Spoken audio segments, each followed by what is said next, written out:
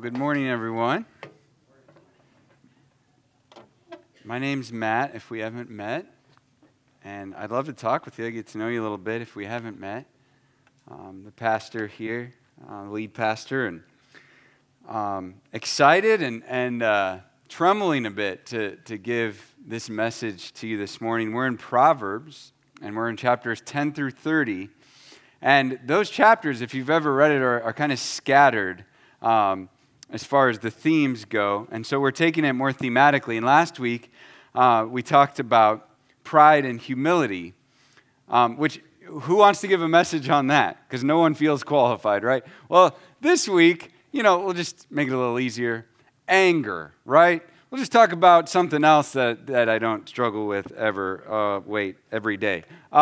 So I feel pretty unqualified to give this message, so I'm going to lean heavily on some other resources, and most of all, we're going to learn what we need to know about anger from the Word of God. So, Alistair Groves wrote a book called Untangling Emotions, which I would highly recommend, and I got to hear him in person talk about this a bit at a conference recently, and he gave two popular ways that people treat emotions.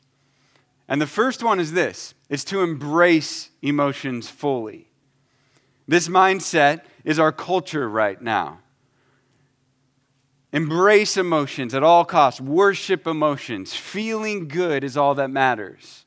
He terms it emotiolatry, the idolatry of emotions, making them God. It says something like this: what you feel is the most important thing about you. He says in his book, it's like we live in an airport terminal with a loudspeaker blaring over the babble of all the other conversations, informing us that our feelings are the most important thing in the room. And we're instructed to handle this fragile baggage by expressing our emotions to the fullest, no matter what others may think, or rearranging the furniture around us to make space for them. And we applaud the courage of those who refuse to silently accept the world as it is. That's our culture. Emotions are God. Emotions are king. A second popular view is to squash your emotions. This view is like this. It goes, emotions? I think I had one of those back in 1995, right?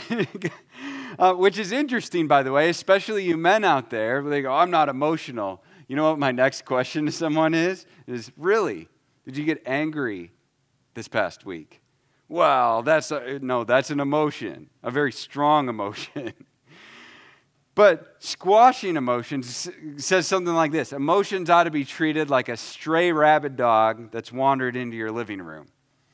You get it out of there at all costs, right? Certainly don't ever trust your emotions. Rational thought always has to be the driver. That's what this school of thought says.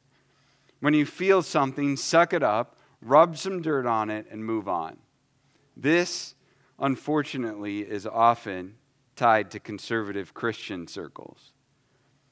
So you have on one end of the spectrum, embrace them fully, make them your God, or you have just shove them down, squash them, and act like they don't exist. And both are unhealthy, ungodly, and unbiblical ways to treat your emotions. And they're both unhealthy, ungodly, and unbiblical ways to treat anger. Anger is not inherently a bad emotion. What we do with our feeling of anger can be very much right or wrong, sinful. What we are angry about can be very much right or wrong, but the feeling of anger is not necessarily wrong in and of itself. And that may go against all sorts of things that you've been taught in life. But I want to show you this in Scripture. You might be like, what? I don't know if I believe you. Well, we're going to look at these Proverbs, and all throughout Proverbs, it tells us how to handle anger, but none of them label anger itself as bad. And that's the consistent message of Scripture. Maybe you're familiar with Ephesians 4:26, which says, be angry and do not sin. It says, be angry. But don't sin in your anger. James 1:19 says everyone should be quick to listen, slow to speak, and slow to anger. That doesn't mean slow to feel anger. It means slow to act on your anger.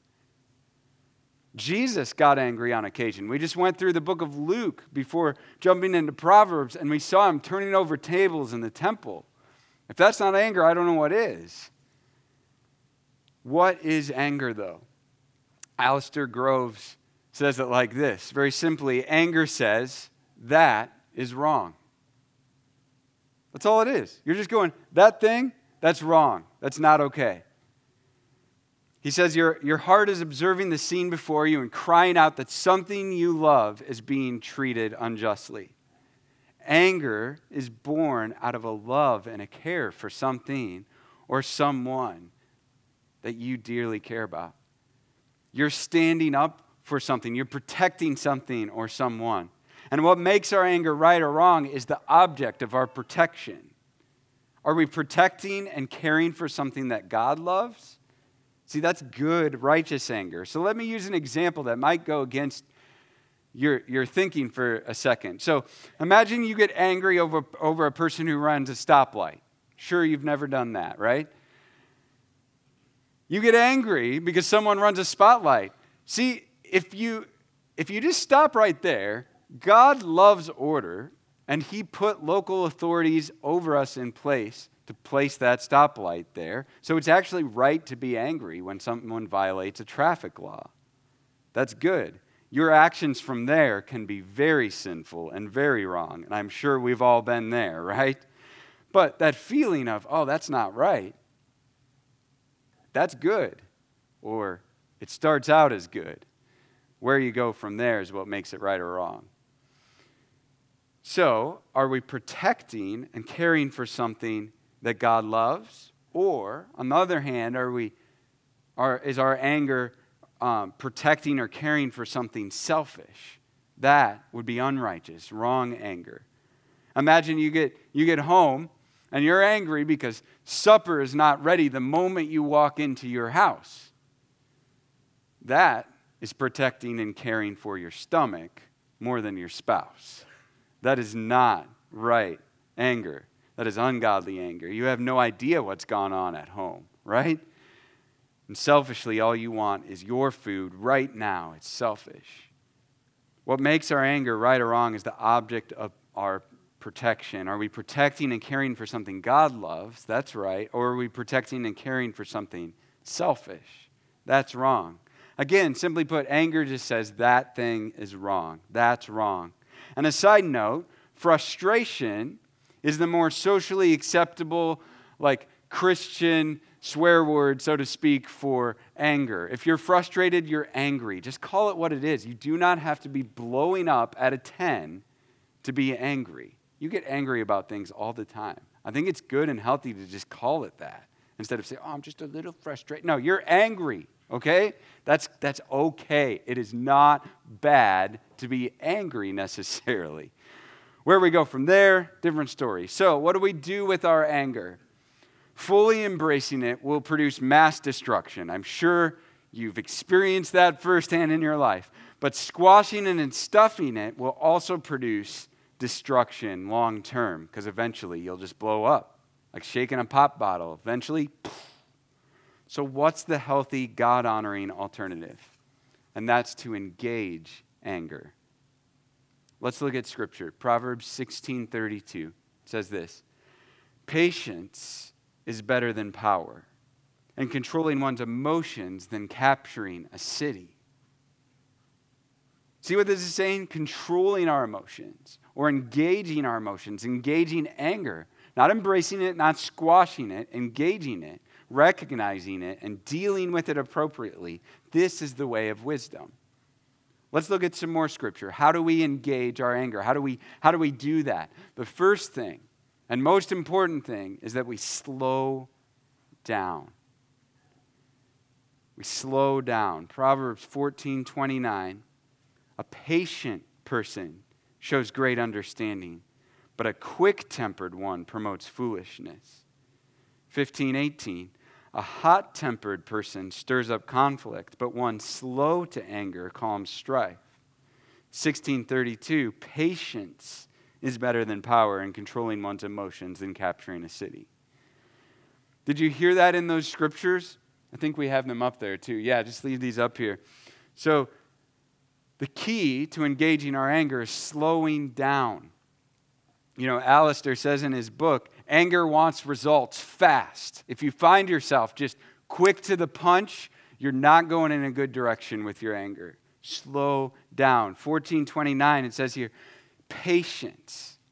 And it contrasts it with being quick-tempered. It has to do with the pace, the timing, slowing down versus acting really fast.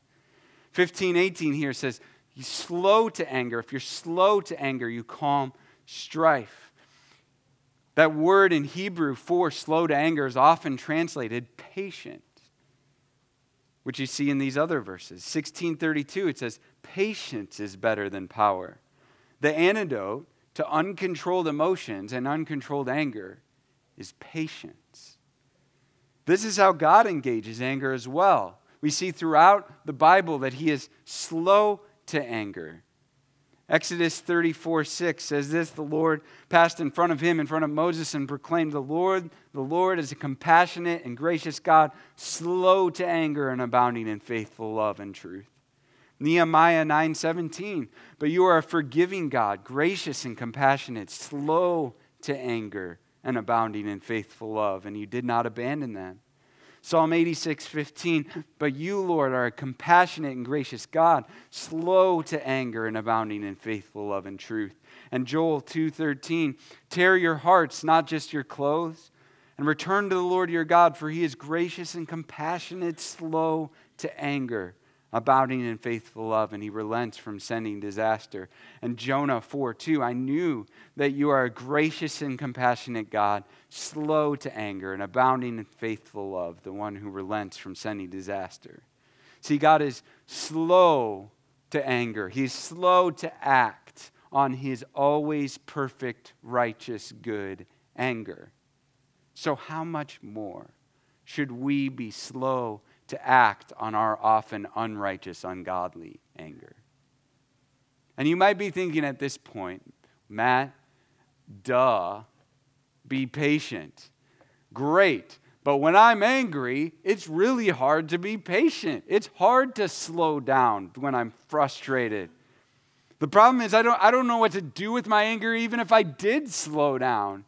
And so I want to propose to you 3 ways to slow down and engage anger. And this is loosely based off what we find in this book as well. Number 1, vent to God.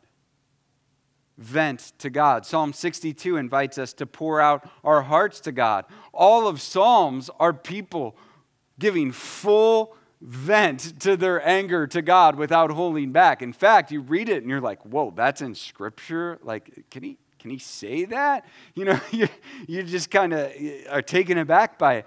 But this is the invitation from God to vent to him when we're angry. Before we ask for help from God, because that's what we want to do. God, help me just not be angry. Instead of doing that, we just say, God, I'm angry right now. And with other emotions too, God, I am anxious. God, I am afraid.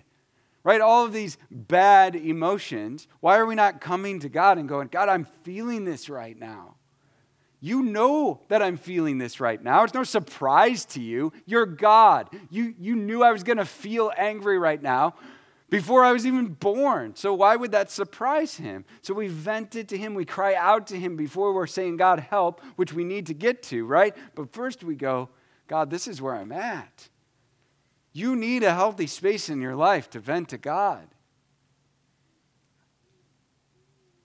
I've been running daily lately, and it's not because I like running. I actually don't like running. But it's really good and healthy for me, and it's helped me grow in patience and slowing down, because a lot of the time when I'm running, I'm venting to God about things. There's just something about just as I'm pounding out those steps, just kind of getting that stuff out. Usually, running straight to other people is actually really unhealthy. It often results in gossip and slander and all sorts of terrible things. But God already knows the situation. and he knows your anger. He can handle it. Pour out your heart to him. So 1, vent to God. 2, ask, why am I angry? Why am I angry? Or put another way, what wrong am I perceiving? Or you could say it like this, I'm angry because blank, fill in the blank. Don't make judgments yet. We want to just make snap judgments about ourselves. I'm angry about this and I'm right to be angry about it. Or we're like, I'm angry and I'm not right. I'm not okay right now. Well, stop and just ask, why am I angry?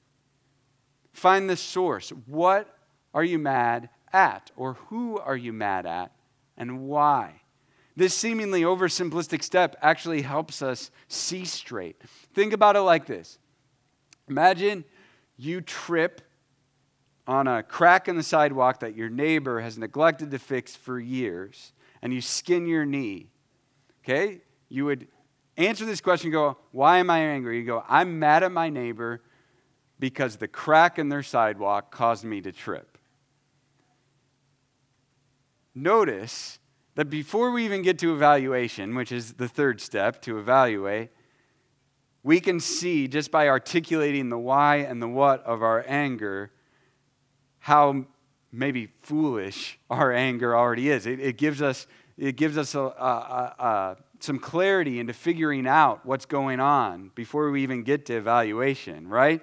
Obviously, there's more involved than just my neighbor here if I tripped on that crack in the sidewalk, right? We start to kind of own our own stuff and see things a little more clearly, which leads to the third one, which is to evaluate. Am I upset about what God is upset about? And sometimes you can tell this right away, if it's a godly or if it's a selfish thing.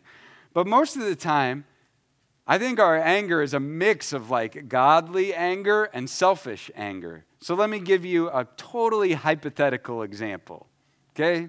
Maybe not so hypothetical, but imagine your child wakes up an hour after you put them to bed and you're watching a movie and you're angry.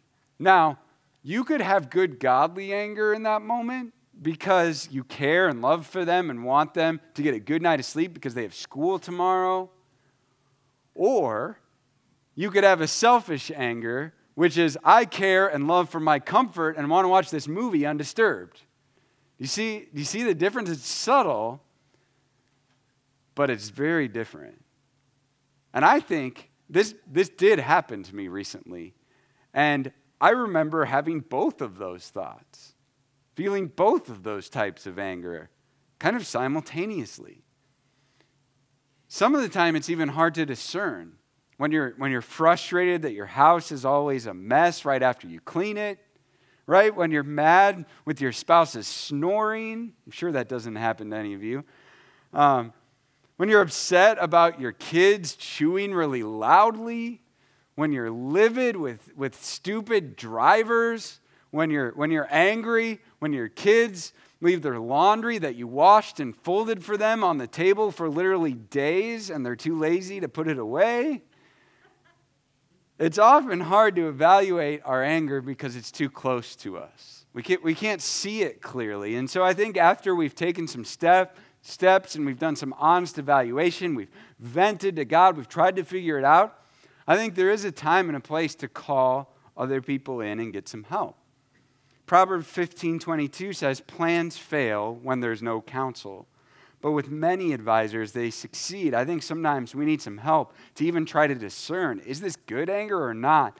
And what we often find when people help us out is that we're way less justified in our anger than we thought. They help us discover the logs in our own eye, as Jesus says, before we start nitpicking at the splinter in our neighbor's eye. So we need to slow down.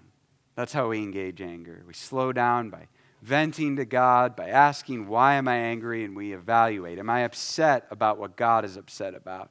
And then secondly, we slow down and then we take controlled action. We do something. Let's look again at Proverbs. Proverbs 14:29 says, a patient person shows great understanding, but a quick-tempered one promotes foolishness. 15:18, a hot-tempered person stirs up conflict, but one slow to anger calms strife. And 29:11, a fool gives full vent to his anger, but a wise person holds it in check. These are contrasting actions here in these verses. We see uncontrolled anger in these verses. Uncontrolled anger and action produces foolishness, stirs up conflict, gives full vent to their anger. When you don't slow down and you just react when you're angry, boom, a bomb goes off. Chaos, mass destruction. But here's the contrasting action. A controlled action shows great understanding. A controlled action calms a situation and calms strife. And a controlled action holds anger, in check. When you slow down and you process your anger and you evaluate it honestly, good, godly actions result. Now, what types of controlled reactions should we have?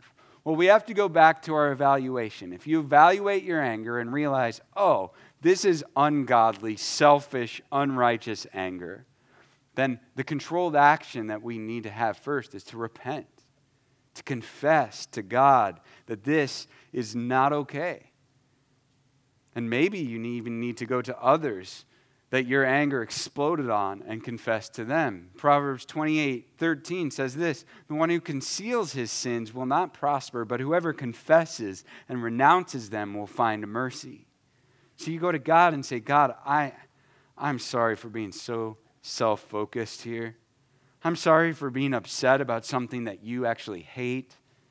And maybe you go to others that you've mistreated and you apologize. And we all know not all apologies are created equal, right? You can go and go, I'm sorry, right?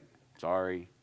Or you can go, I am so sorry for this and that I hurt you there.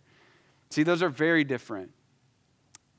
You know, many of you know our men's Bible study is going to go through Ken Sande's The Peacemaker, and one of our women's Bible studies as well.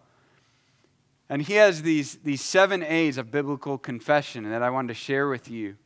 See, when we're repenting of our unrighteous anger, this can be really helpful.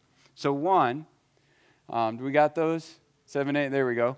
Number 1, address everyone involved.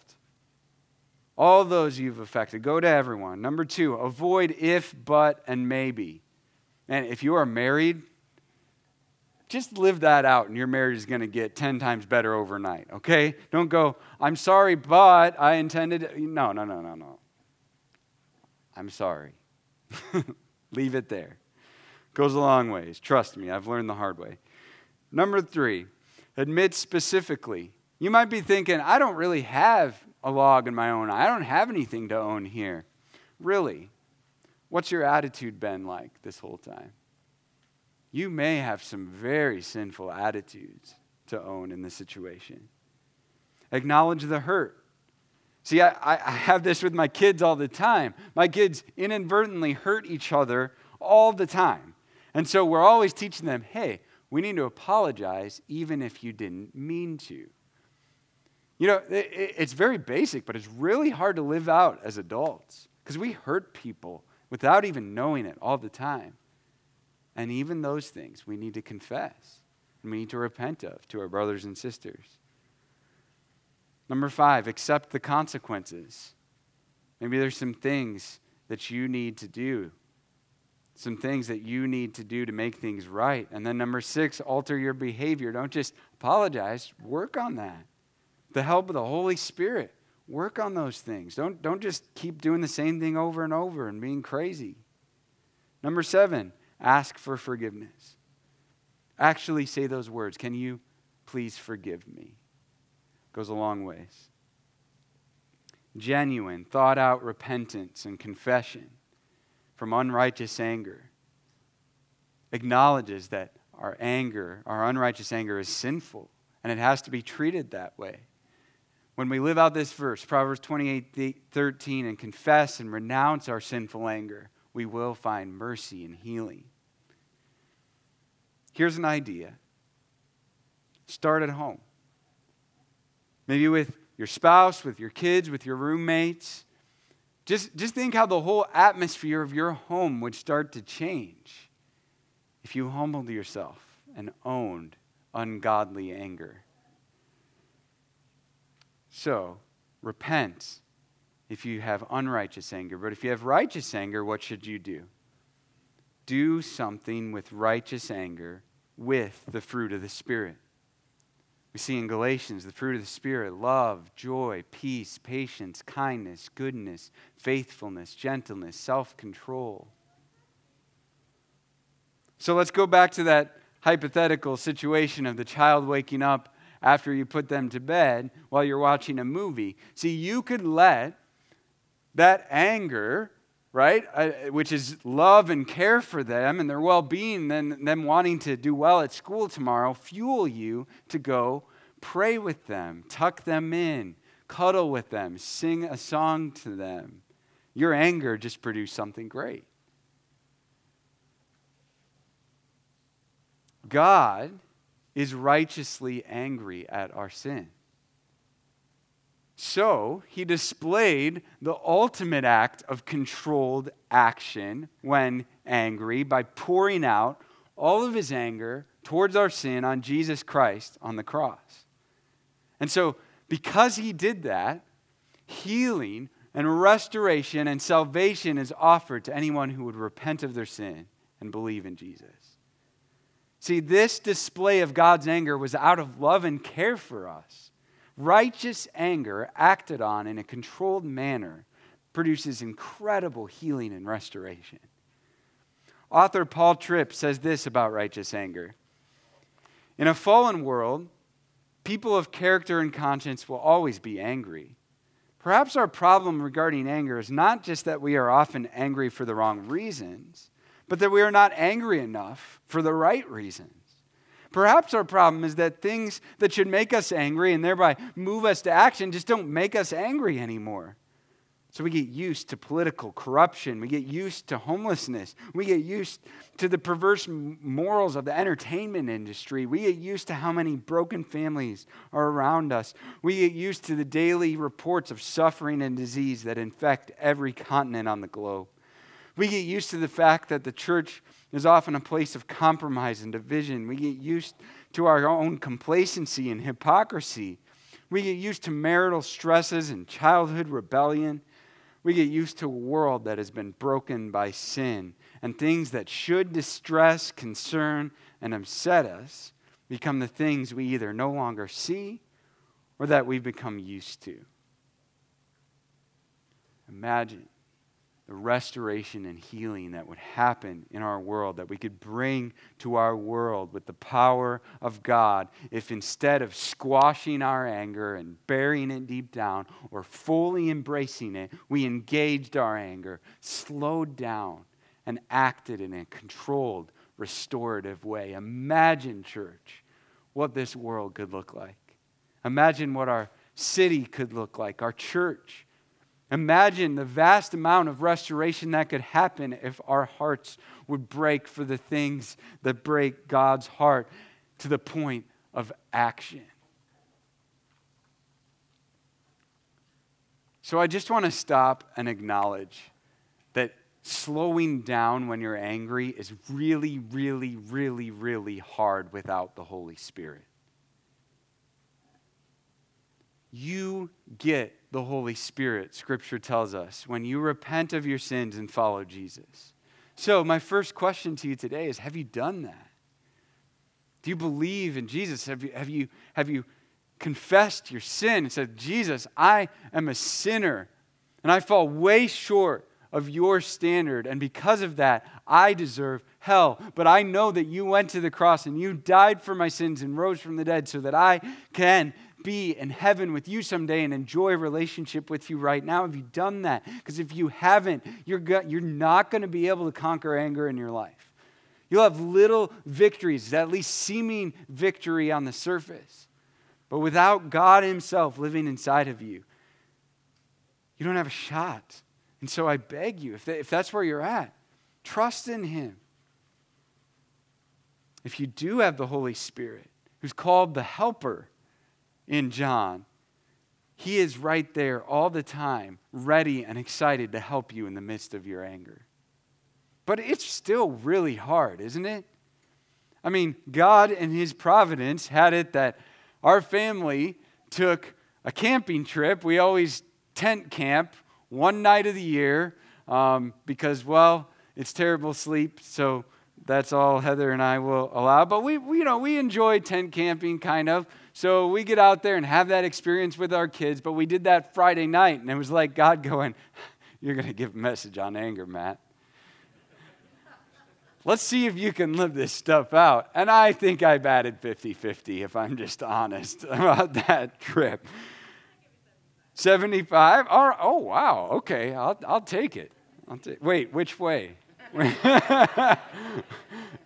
Yes. Okay, there we go. Never mind. But we really, really, really, really, really need the Holy Spirit's help in those moments because it's hard. It is hard to stop and slow down and evaluate, right? And go and vent to God and do all these things that I just said and then act in that split second in a restorative way when your child comes down in the middle of the night. So I want to pray this prayer from Ephesians 3 over you. And worship team, you can come on up now. I want to pray this prayer from Ephesians 3 over you. And then I want to give you some time to just pray and ask God for help with anger this week. So let me pray for you. I pray that Jesus may grant you, according to the riches of His glory, to be strengthened with power in your inner being through His Spirit, and that Christ may dwell in your hearts through faith. Now, just right now, with your eyes closed, heads bowed, I just invite you, if you feel comfortable, to just have your hands open like this, like you're receiving a gift, and just say, "Holy Spirit, I need you." Just in the quiet of your soul, "Holy Spirit, I need you. Come fill me." Just pray that on your own. Fill me with your Spirit. Strengthen me, Holy Spirit.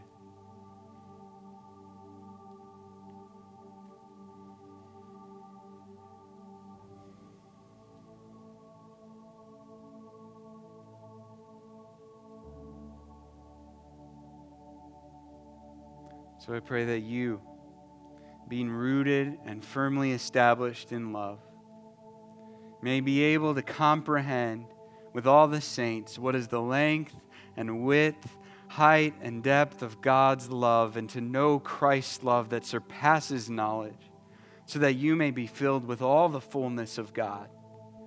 Now to Him who is able to do above and beyond all that we ask or think, even with our anger, according to the power that works in us, to Him be glory in the church and in Christ Jesus to all generations, forever and ever.